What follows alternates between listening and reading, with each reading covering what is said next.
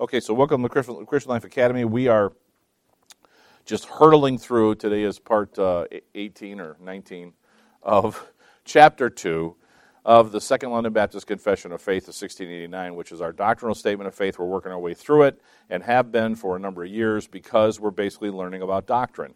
And, if you were new to this class, and there's only like a couple of you that are fairly newer to the class, and I say newer, and I mean the last year or two, you know that we're covering a lot of things that we don't get covered a lot. I mean, maybe you've heard about the doctrines, you know about the doctrine a little bit, but you don't see them preached all the time.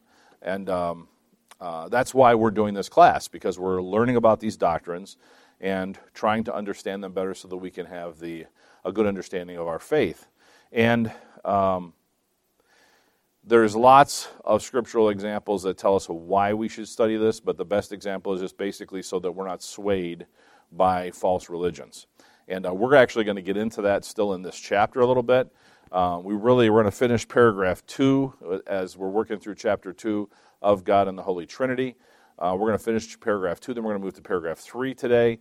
And paragraph 3, fittingly enough, is about the Trinity. I don't know if they planned it that way or not, but paragraph 3 is about the Trinity.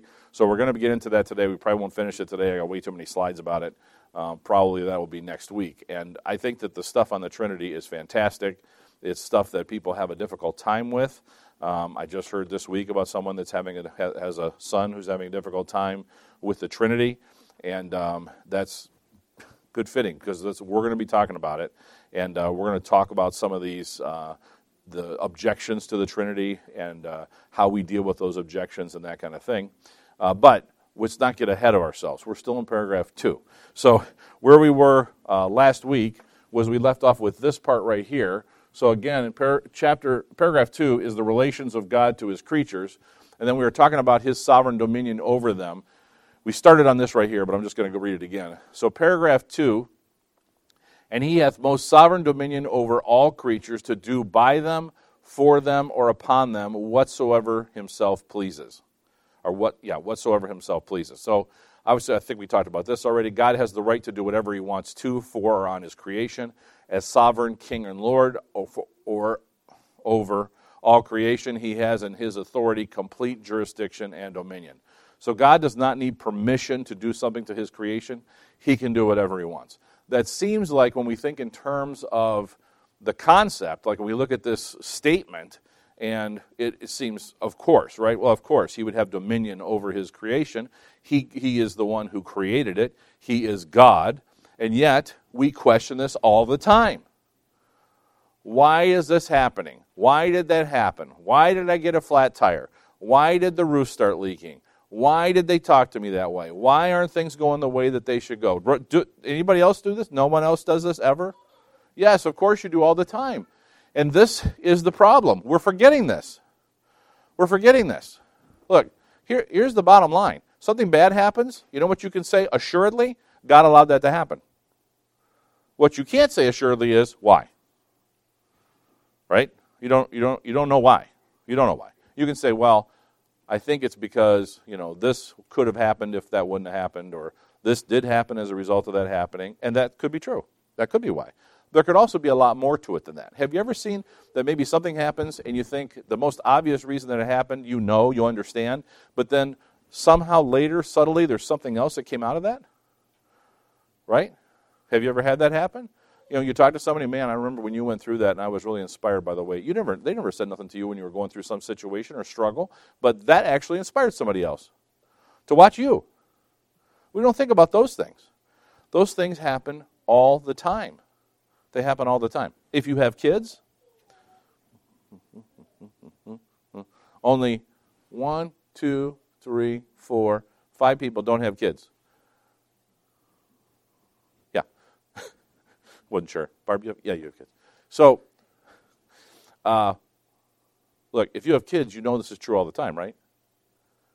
Like, you do things, and then you see them actually emulate that later, right?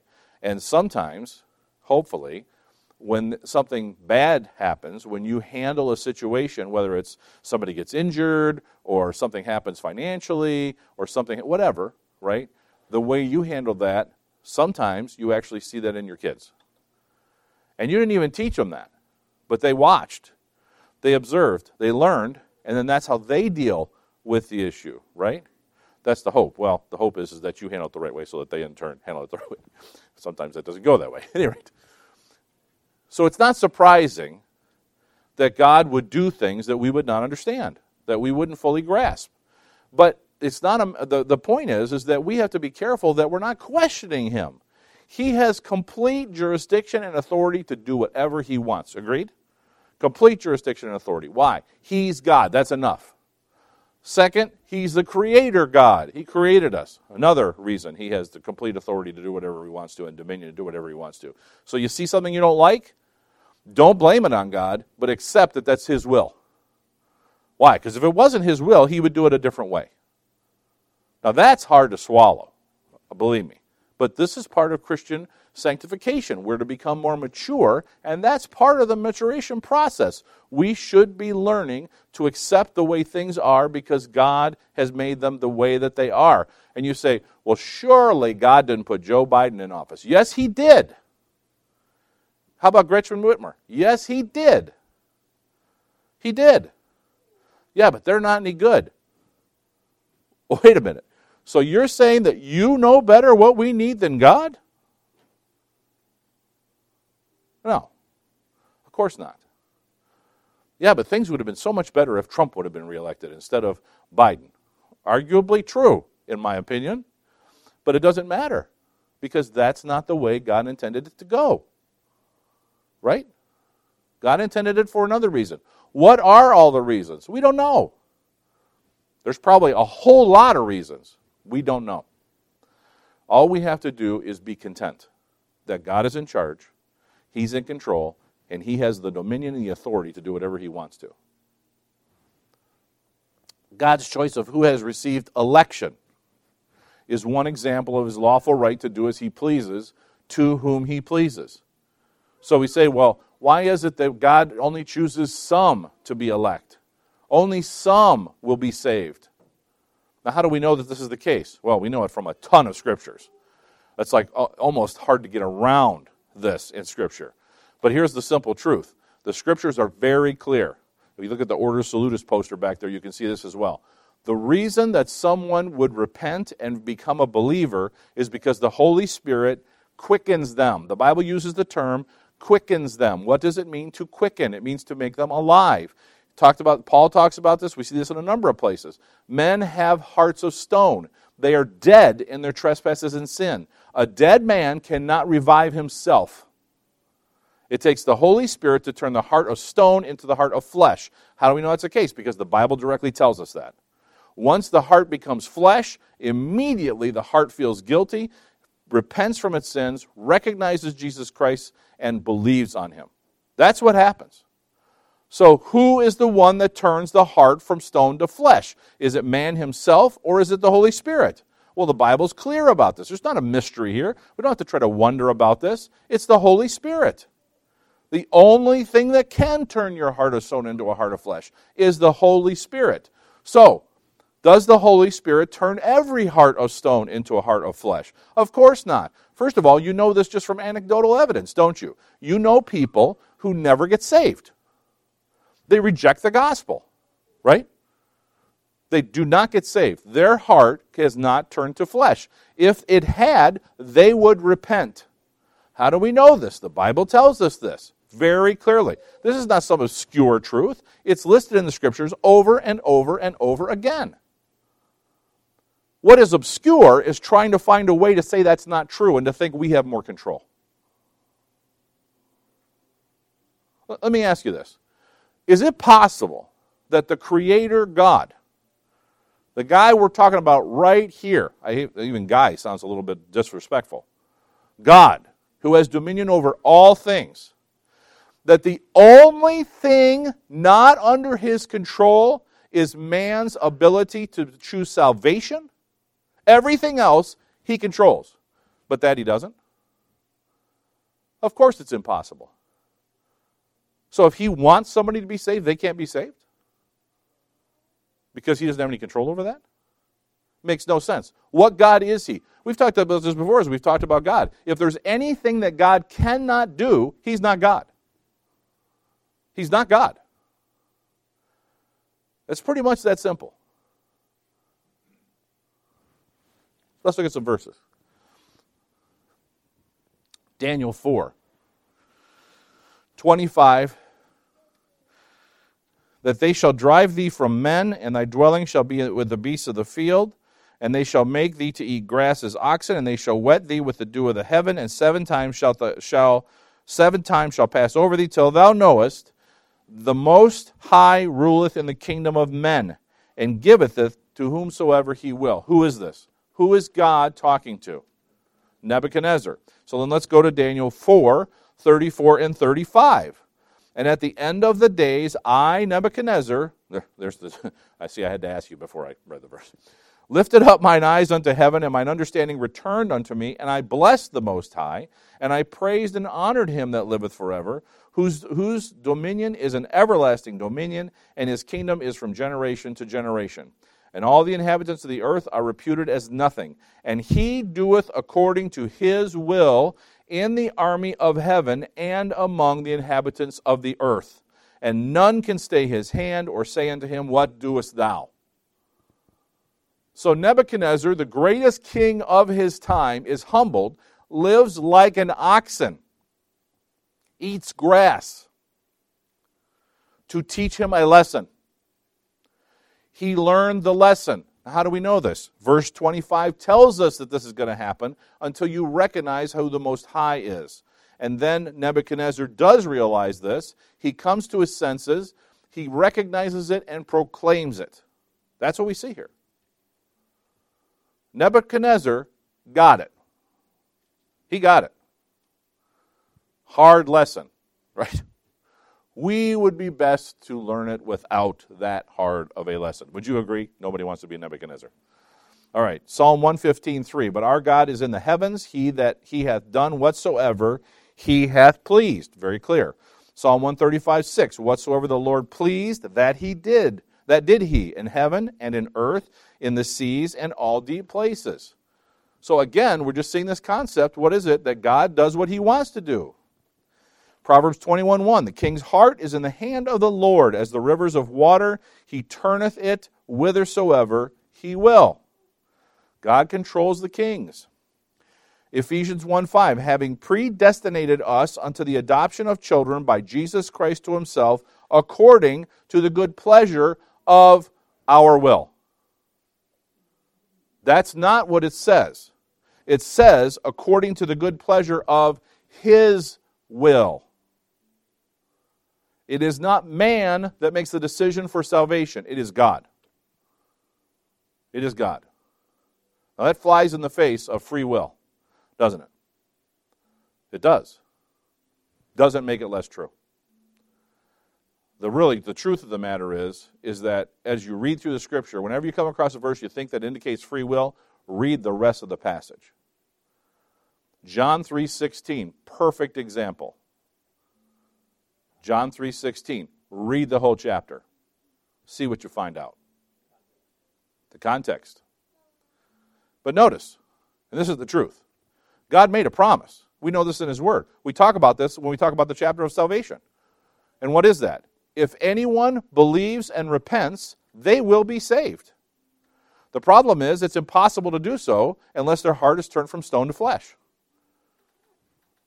But if someone was able to overcome that, they could. But they can't. Why? That would be outside God's control. It would be outside his will. So is it possible then? Truly? No. Can't happen. Can't happen. Why? Not God's will. Is there anything that can happen that's outside God's will? Is there anything that can happen that he isn't in control over? No. When we look at prophecy, whether it's eschatology, end times, that's the study of end times, whether it's that, or whether it's even prophecy from the Old Testament that we see fulfilled in the Old Testament, right? There's a lot of that, where there's prophecy made, and then that prophecy ends up being fulfilled. Sometimes it's very soon. Some of the prophets happens very soon. Other times it's years, hundreds of years later that the prophecy comes true, right? As we see that, we have to recognize that in order for that prophecy to have been fulfilled, there is an unbelievable amount of circumstances that all had to work together to get to that prophecy being fulfilled. Who remembers, beside Brance and Paul, because I know they'll come up with the answer immediately, but who remembers what justification was used to convince the king of Syria, of Persia, to allow the people to return to Jerusalem and rebuild the wall? What was it? Does anybody remember?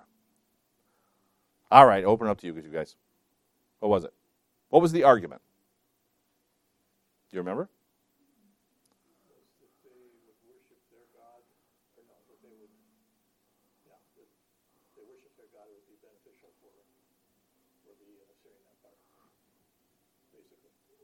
But the argument was not that. The argument was made, it was that, but the argument was because of the law. It was because of the law. Now this is very interesting. In other words, there was a law that said that it would be beneficial to allow the people to worship their own gods because that would make them less subject to being bad slaves, bad conquered people. You with me on this? Well, the king was completely dependent on the law. He followed the law. In fact, this is why you see some of these places where the king is actually really upset. You think, remember this, was the king happy to throw Daniel in the lion's den? He wasn't. But he did it. Why? Because it was the law. And he was forced to follow the law. Who taught them to follow the law? That concept. No. The Persians. The Persians. Have you ever heard the statement, the law of the Medes and the Persians? The Persians were the ones that embraced the law as supreme and recognized that if the law was consistent, it was fairer for everybody. So they had this unbelievable belief that the law was correct. So when you get to Xerxes and Artaxerxes, they continued to follow this. Who taught the Persians that the law was the best way to conduct themselves? Do you remember this? Daniel. Remember Daniel survived 2 empires? He was an advisor in 2 empires. He was the one that taught the Persians that the law had to be supreme. They translated that to Babylon, to the next kingdom, and that kingdom embraced it. Daniel's teaching actually is the thing that led to the Israelites going back to their home. Think about that. And we're not even talking about how Daniel got to that position. Remember all that? Eating the corn, not eating the meat, king's meat. Remember all that? Eating the pulse. Remember that? And that's not even talking about the wisdom that Daniel had, which certainly seems clearly like it was a gift from God, and the faithfulness that Daniel had, even in the face of death. All those things. One example. That's one example. All these things that have to line up in order for God's will to be accomplished because he told his servant to prophesy it. They prophesied they were going to return home, and they returned home exactly the year that he said they would return home. Lots of parts and pieces had to happen. Think about all the people that God had to have them do something in order for that to come about, for that finally to happen. It's unbelievable. And that's just something we know something about. There's so many things that we don't know about, isn't there? In our own lives, right? Things that happen or don't happen that influence you through other people, that something happened, like if you had a job. Some do, some don't. You have a business. How did you get there? How did that happen? A whole lot of things had to happen for you to get that work, to get to that point. Did you just do it all on your own? No, you didn't. First of all, no one can be in business without clients, right? You have to, and Tom's like, yeah, unfortunately. That would be easy if we didn't have clients. Right? So there's a lot of people that actually helped you get that business, right? They can't go to market and sell at the market unless people buy at the market. They need customers. They can set up their whole thing in their backyard, and here we go, and then they're not going to make any money because no one's going to be there to sell it, to buy anything, right? Well, maybe the neighbor. But besides that, you understand what I'm saying? There's all these people, there's all these things that happen that come together for God's will to be done in the way that it's done. So what should we do? We should be content. We should accept that the way that God wants things to happen is the way that God wants things to happen. We have a hard time the harder the thing is. You're like, that seems like a pretty simple statement, Brian. It is a simple statement. But here's the thing. We have a hard time when it's harder, like when we talk about somebody and salvation and somebody not getting saved that we love, or not living for God that we love. And that's hard. We really have a harder time accepting that, don't we? But guess what? God's will also. Because he could bring them closer if he chose. Could he not? And maybe he will. And maybe he won't. We don't know. We can pray. He tells us to pray. We can ask for his help. We should do our part to counsel them, to love on them, to do whatever we need to do with them. But in the end, it's in God's hands. It's not in yours. Feel relieved. Someone you love is not saved. That's not your fault. Do your part. Then it's up to God. You cannot save them. You cannot drag them to the cross. It doesn't happen. You can't. Can you change their heart from stone to flesh? No. Can't do it. You think Barb wouldn't like her mom to not have a problem with dementia? Can Barb make her mom not have a problem with dementia? No. That's in God's hand. Why? We don't know. We don't know. So what can we do? We can pray and we can be content. Because that's what he tells us to do. Pray and be content. As soon as you stop being content, that's when you start thinking sinful things. This is what draws you away from God, not closer to God. Let the anguish of concern you feel for somebody draw you closer to God and more dependent on him for his mercy and grace in your life, and less reactive to God that if he can't do this, I don't want nothing to do with him. This is important. He's sovereign. He's God. It's the way it is. His absolute knowledge of them. So here's the paragraph continues. In his sight, all things are open and manifest. His knowledge is infinite, infallible, and independent upon the creature, so as nothing is to him contingent or uncertain. Now this is referring to the concept that God is omniscient. There are no thoughts hidden from him. He knows everything. It's not like God just has surveillance cameras everywhere and he sees what's happening. No, it's way more than that. He knows your thought all the time.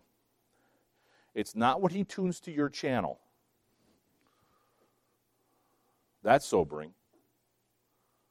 He knows your thoughts all the time. So right now, some of you are thinking, he could have chose a better tie. God knows you're thinking that. Don't think about that. Think about this. God's knowledge is never incomplete or wrong. It is never somehow controlled by creation. He sees all, knows what is, has, and will happen. There's not something that God doesn't understand or doesn't see or doesn't know. It's not like us. We can't think about it in that terms because God is omniscient. It is almost incomprehensible to us. He knows everything. He knows what your dog is doing at home right now. You don't, unless you call up Furbo. But he knows what your dog is thinking.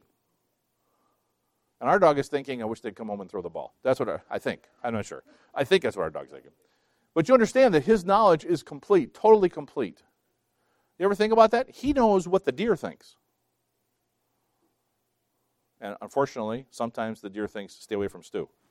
Not that it's good. Stu wants that deer to come a little closer. But God knows what the deer is thinking. And by the way, this isn't comfortable, but it is what it is. God can send the deer towards Stu when he's hunting. Or he can keep him away. And in the end, it's his will, isn't it? So Stu can either be all upset and mad about that, or he can be content. That's the way it is. He hopes God blesses him by bringing that big 12-point buck in front of him, but he might not. True? I've heard. Out west, maybe, I don't know. Man has no control over the flow of information to God. We do not reveal anything to him. Now, I want you to think about that in terms of prayer for just a second. We're going to read the verses. But in terms of prayer for just a second, because the Bible tells us that the Spirit sometimes will pray for us without us making an utterance. Now, what does that mean? That means that there are some times, especially in extreme circumstances. Now, what do I mean by extreme? Well, I don't mean like you're falling from an airplane without a parachute, although that would be one. I mean like when something is so overwhelming and you're caught up in it that you forget to pray. Do you see what I'm saying? Maybe it's grief. Maybe it's being upset. Maybe it's panic. Do you see what I'm saying? In these cases, the Spirit can actually convey your thoughts to the Father through Christ in your stead. Now, the Scripture tells us this, right? And the reality is God, the Holy Spirit, knows what your thoughts are. God knows what your thoughts are. Right? So that split second that you lose control of your car and you're sliding into an accident, God knows what you're thinking at that point, and He can respond to your thoughts as prayers. Really? Yeah. Sure. He knows what you're thinking. He knows what you're thinking. That's why we should be careful what we're thinking, isn't it? Let's look at a few verses. Hebrews 4:13. Hebrews 4:13. Neither is there any creature that is not manifest in His sight, but all things are naked and opened unto the eyes of Him with whom we have to do. Ezekiel 11:5. And the Spirit of the Lord fell upon me and said unto me, Speak, thus saith the Lord, thus have ye said, O house of Israel, for I know the things that come into your mind, every one of them. Acts 15:18. Known unto God are all His works from the beginning of the world. He knows all. Omniscient. He knows all. Yeah, but wasn't there a period when God was on vacation? No, from the beginning of the world. Just thought maybe you'd throw that question out there. I wanted to give you the answer. All right. Paragraph continues. He is most holy in all His counsels, in all His works, and in all His commands. Well, this seems pretty clear, again, because He is God, but we're just restating it here in the confession. God is morally perfect in everything He decides and does. All His commands are without question holy and just. To question them is to place our judgment on par with God. Kind of said this already. Would you agree? We've kind of said this already. But we just need to remember that this is the point right here. He's morally perfect in everything He decides and does. If you say, well, I can't believe that this happened, that God would allow this to happen. Careful, because now you're questioning God. You're actually putting yourselves on par with God. You're saying, I can also judge what should have happened here, and that shouldn't have gone the way that it went. That's blasphemy. You're saying you're God. You're putting yourself at God's level. Don't do that. Psalm 145:17. The Lord is righteous in all His ways, and holy in all His works. Pretty clear. Would you agree? All right. End of the chapter. Paragraph. To Him is due from angels and men whatsoever worship, service, or obedience as creatures they owe unto the Creator, and whatever He is further pleased to require of them. So first of all, Let's understand this word intrinsic is true, general, or essential. We call this his intrinsic claims upon them. It's true, genuine, or essential. Both men and angels must do whatever God says they should do. He is their creator and sovereign. And if they don't, what happens? Punishment. Damnation. That's what happens. They must do what he says. If they do not, they are sinners. They will be punished if it wasn't for the work of Jesus Christ. God is our creator and is most holy. He is to be worshiped, served, and obeyed by all of creation. Revelation 5, 12 through 14. Saying with a loud voice, "Worthy is the Lamb that was slain to receive power and riches and wisdom and strength and honor and glory and blessing. And every creature which is in heaven and on the earth and under the earth, and such as are in the sea, and all that are in them, heard I saying, Blessing and honor and glory and power be unto him that sitteth upon the throne, and unto the Lamb forever and ever.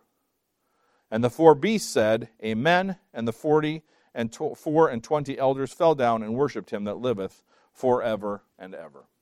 So it's a picture of what's happening at the throne, and you can see what's going to happen. Every single creature that exists is going to recognize God in his authority. It doesn't matter what state they're in and where they're at. If they're in hell, they're in heaven, they're on earth, they will recognize God. They will claim who he is. So the most ardent atheist you know is going to acknowledge God. At that point, it'll be to his doom. It'll be too late. In his doom, I should say. Okay. So that is the end of paragraph 2, which is the relation of God to his creatures. So now we move to paragraph 3, and it is the triunity of God, or in other words, the doctrine of the Trinity. So the word Trinity literally means 3 in unity. So is God the only thing that is a Trinity? No. 3 in unity is a Trinity, right? So you can have other things that are a Trinity. Let's say that you had 3 people in a business, all equally running the business. You could call that a Trinity.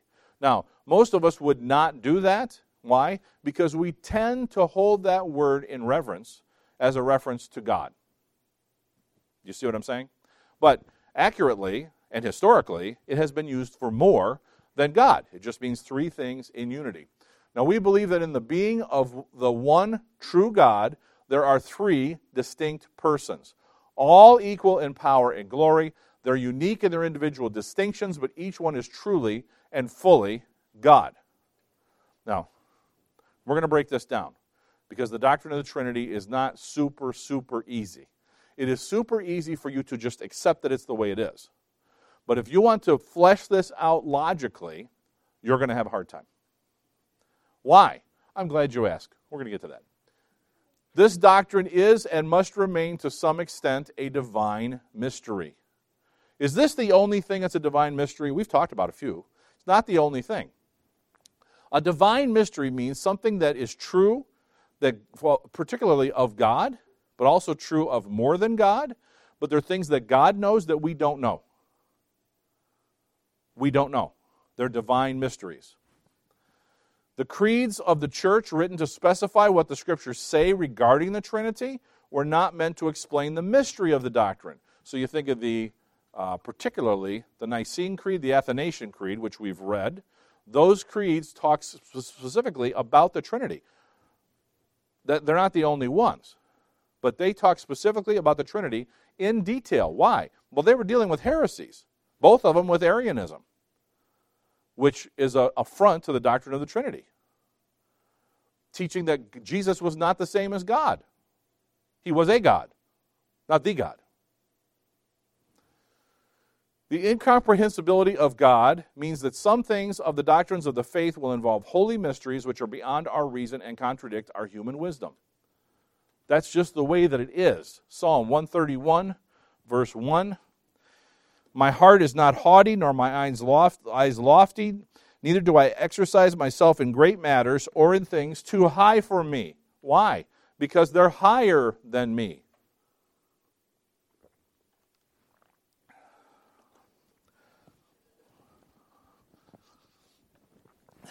So, in other words, there are some things that we don't focus on because they're more than we can understand. They're higher. Now, we talked about one recently. I'll just bring it up here again. And it's this concept of dual realities existing simultaneously. Now, do dual realities exist? Now, we're not talking about the fictional multiverse that you see in a lot of movies popular lately. We're not talking about that. We're talking about the reality of the metaphysical and the physical. You exist in a metaphysical and a physical world. Now, what are we talking about? Well, physical is the physical world, right? It's the thing you can touch, you can see, you can taste, you can hear. You're looking at it. We're in the physical world. Metaphysical is spiritual. Metaphysical isn't a bad word. It's just a comparison. You could say spiritual and physical. That's okay. Or you could say metaphysical and physical. That's a term that more lost people understand, metaphysical. But those realities of metaphysical and physical are not both visible. Physical is. Metaphysical isn't. Can you see my spirit? Can I see your spirits? No, you can't. You might be able to see some evidence of my spirit in my physical actions, like words that I say, things that I do, right? But you can't see the spirit. Can you see angels? No, you cannot. They exist in a different reality than ours. They exist in the metaphysical only. They have no physical. They are only metaphysical. They are spirits, and you cannot see them. Where is heaven? Good question. It exists in a different realm. You're not going to find it with a telescope. You're not going to find it with a radar detector in the ground, or a radar into the ground or something like that. You're not going to find heaven. Where is hell? Same rule. You're not going to find it. Why? It is a place of physical reality, a metaphysical reality. It will become, the lake of fire will become a physical reality, where the bodies of believers, will be going to heaven, and unbelievers will go to the lake of fire. It will be physical. It will be physical. Well, what about the angels that are bound and right now that are in hell? Yes, they are in the temporary hell. They're not in the lake of fire. The lake of fire is coming. Not yet. Well, where is the lake of fire? We don't know. We don't know. So is it possible that standing right here, if your eyes were opened, you would see heaven? Stephen did. Remember? God opened his eyes and he saw the throne in Israel. It's not because it was across the river. He saw it, and it was in a different plane of existence. Are you with me on this? Do we see angels? No. Have men seen angels? Yes. When they made an appearance in a physical form. Physical form. They took on a physical form. How often do they do that? We don't know. But we do know that sometimes they are around us as strangers. That's sobering also, isn't it? Angels. Do animals always see angels? There's great suspicion. But notice that we specifically have a biblical example of a donkey seeing an angel. Right? Does God sometimes open someone's eyes to see things, to reveal to them angels? Well, we know from his word that he does. How often does he do it outside his word? We don't know. Why don't we know? Because he didn't tell us. And if we needed to know, he would tell us. So if someone says, I saw an angel, did they see an angel? You're not sure. But if they said, he told me there was this new piece of information we needed to know, no, they didn't. No, they didn't. They've got to be careful. So when the Auca Indians said that they saw what essentially were angels coming down to escort Nate Saint and the other missionaries that they had just killed, taking their spirits up into the sky, did they see angels? Probably. Probably.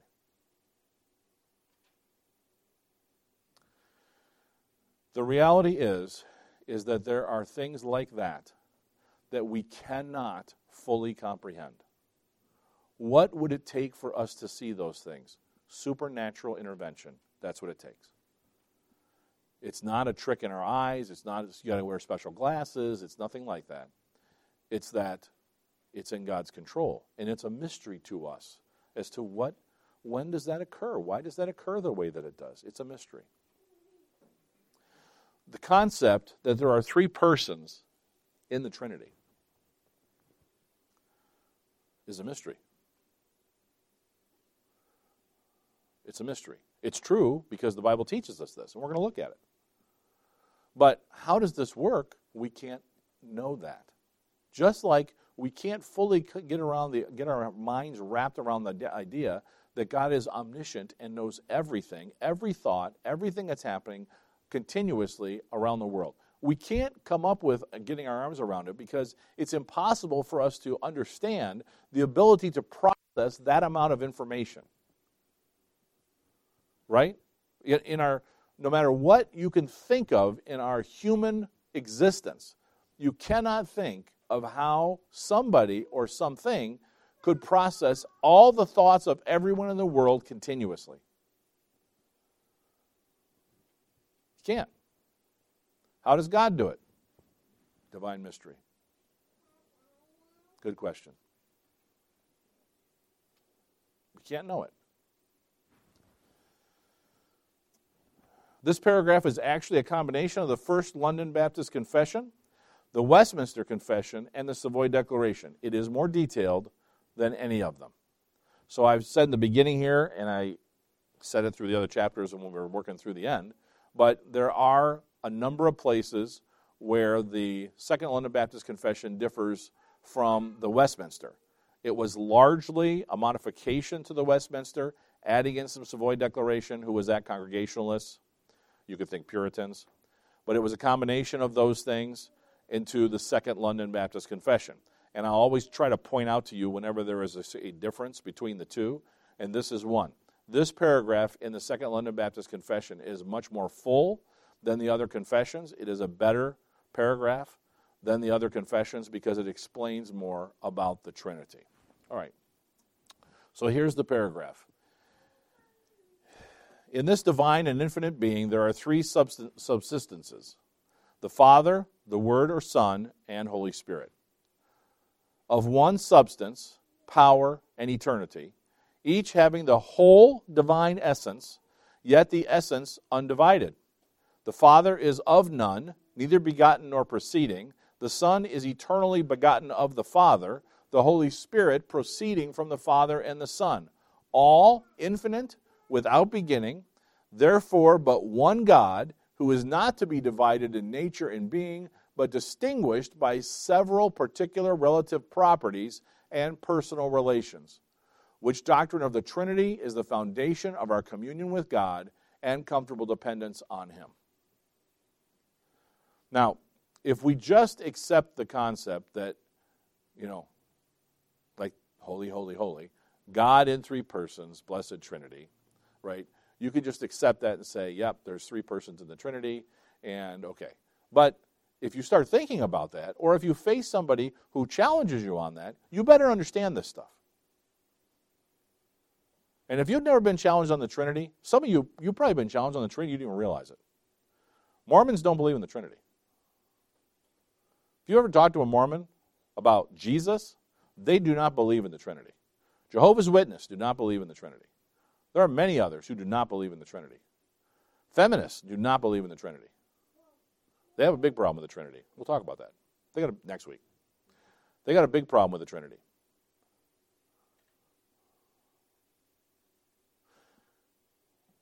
We need to understand why we believe in the Trinity and how it works, at least as far as Scripture can tell us how it works. Because when we lose sight of that, we have a problem with our faith. The great creeds that we see through our faith, whether it's the Apostles' Creed, the Nicene Creed, the Athanasian Creed, many other creeds, almost every one of them was needed to specify and clarify the doctrine of the Trinity. Notice the Apostles' Creed does not leave out all three persons of God. They're all in there. They're all there. Now you see examples in the New Testament of the gospel being proclaimed in various places without explaining the Trinity. In the broader term of what is the gospel, if we consider the gospel to be all of Scripture, of course it's there. But if we narrow our definition of the gospel to Christ, usually the Holy Spirit's not there, not explained. If you think about how you would witness to somebody, you wouldn't necessarily bring the Holy Spirit into that, would you? Or even the doctrine of the Trinity. Not usually. Not usually. Kind of muddies the water, frankly. But it is important to understand. And it's one of the most basic doctrines that new believers actually learn. The difference. You can't read the Scripture without seeing it. The Father, the Son, the Spirit. You can't really avoid it. You start a new believer, you say, what's a book that's common to point a new believer to? John. Very common. John's very common. They're all three there. They're all three there. Right away, they're there. So it is important for us to understand this doctrine. There's just not any question that's the case. So let's start to break it down. Okay, so first of all, we're going to talk about its affirmation. In other words, how it's affirmed in this statement, the unity of the three persons. So notice here's the beginning of how, this is what we're going to look at the bullet points for, how it begins. In this divine and infinite being, there are three subsistences, the Father, the Word or Son, and the Holy Spirit, of one substance, power, and eternity, each having the divine essence, yet the essence undivided. Well, Scripture describes three types of beings. I want to park on this for just a second, and maybe we're going to just do this in the next one, in the next bullet point. But God, men, and angels. This is what the Scriptures describe to us. God, men, and angels. Okay? Notice then, men and angels are limited. They can exist in one place at one time. They only exist within one physical or metaphysical person and body. Right? So angels, an angel does not have more than one body, metaphysical body, right? People do not have more than one body. You have one. Christ is in one body. Are you with me on this? He's in one body. We do not exist in multiple bodies, right? There is no example in creation that equates to God's Trinity. Now you could say, well, it's like an egg, it's like a whatever, And there's a very funny YouTube video you can watch about that where somebody's trying to hear Patrick explain what the Trinity is. And they right away go to some of the stuff we're going to be talking about, modalism and other things. But at any rate, there is no example in nature. I mean, that's the bottom line. In fact, they actually point that out. And in the end, the resolution of that little funny YouTube video, which is animated, by the way, is that he just explains basically what the core of our faith, of our doctrine of the Trinity is, and then they just accept it. They don't need an example. They just accept what he says. At any rate, so there's no other creation of any type that is like the Trinity.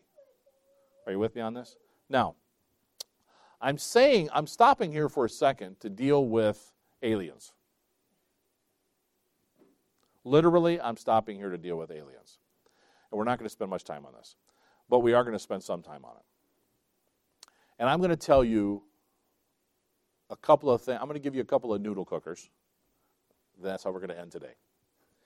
And the reason that I'm going to do that is because, if you haven't been paying attention, the government has all but totally admitted now that there has been UFOs for quite a long time, that some of them have crashed, that they have recovered them, and they have recovered what they are calling aliens.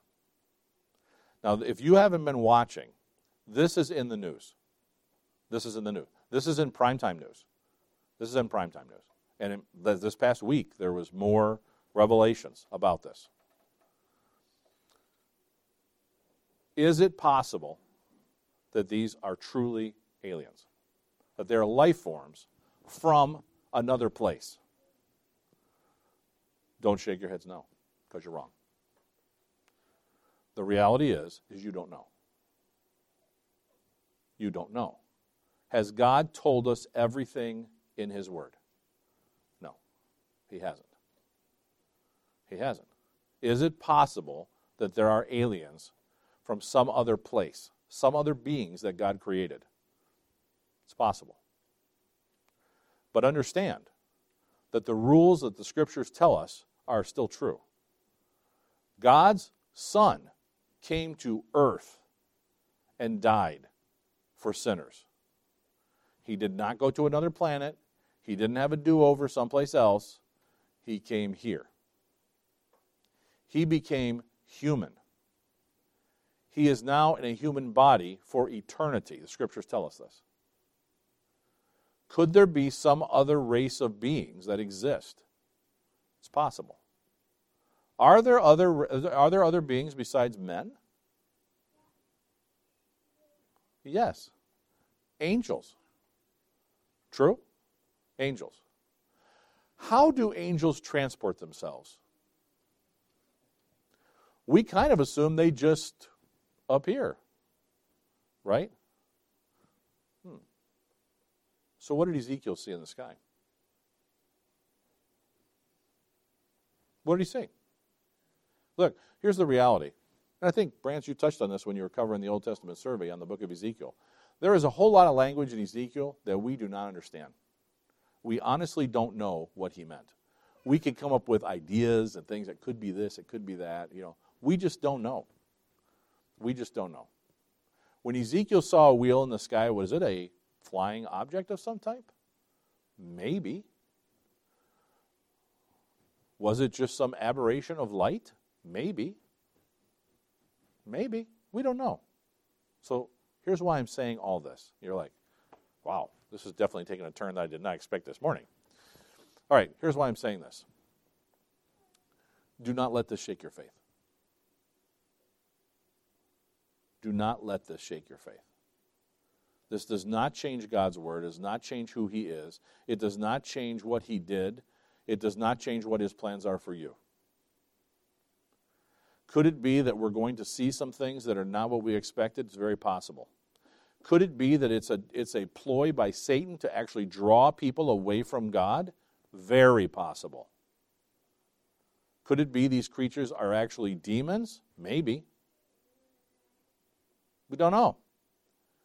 We know that angels can appear as things that they're not. We know that. So, could we see aliens? Don't know. But we know what the government is admitting now. Roswell was real. There was some kind of a aircraft that no men knew about that they recovered pieces of. And that they have been hiding it, and now it's come out. And if you hadn't noticed, this is not just something that happened this week.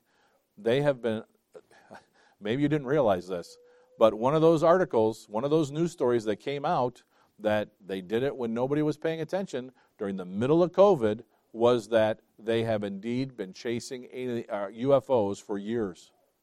Did you know that came out during COVID? It did. But that wasn't the big thing, was it? It was Trump, an insurrection. And we've got to do something about this. Oh, by the way, we actually acknowledge that there has been UFOs for many years and we've been chasing them. And by the way, here's a few video clips so you can see what they look like. That came out in 2020. And they've consistently been releasing more and more information to say that this is true. Don't let this shake you. Don't let this shake you. There are things that are going to happen that we cannot explain. There are. Can anyone explain the clouds rolling back? Or a trump that the entire world will hear announcing Christ's return? You can't explain that, can you? You can't. How will it look before that? We don't know. We don't know. Don't get caught up in the idea that if it's something that we didn't expect, that somehow that invalidates your faith. It doesn't. It doesn't. God's word is really clear that we do not need to know everything. Here's what we do know. He's on the throne. He reigns. And whatever happens is His will. It's His will. And whoever or whatever these things are, they're not God. God doesn't have to fly in a spacecraft. He is everywhere. He knows everything. Doesn't need transportation. Right? So don't get caught up in that. Don't worry about that. Interesting? Yeah.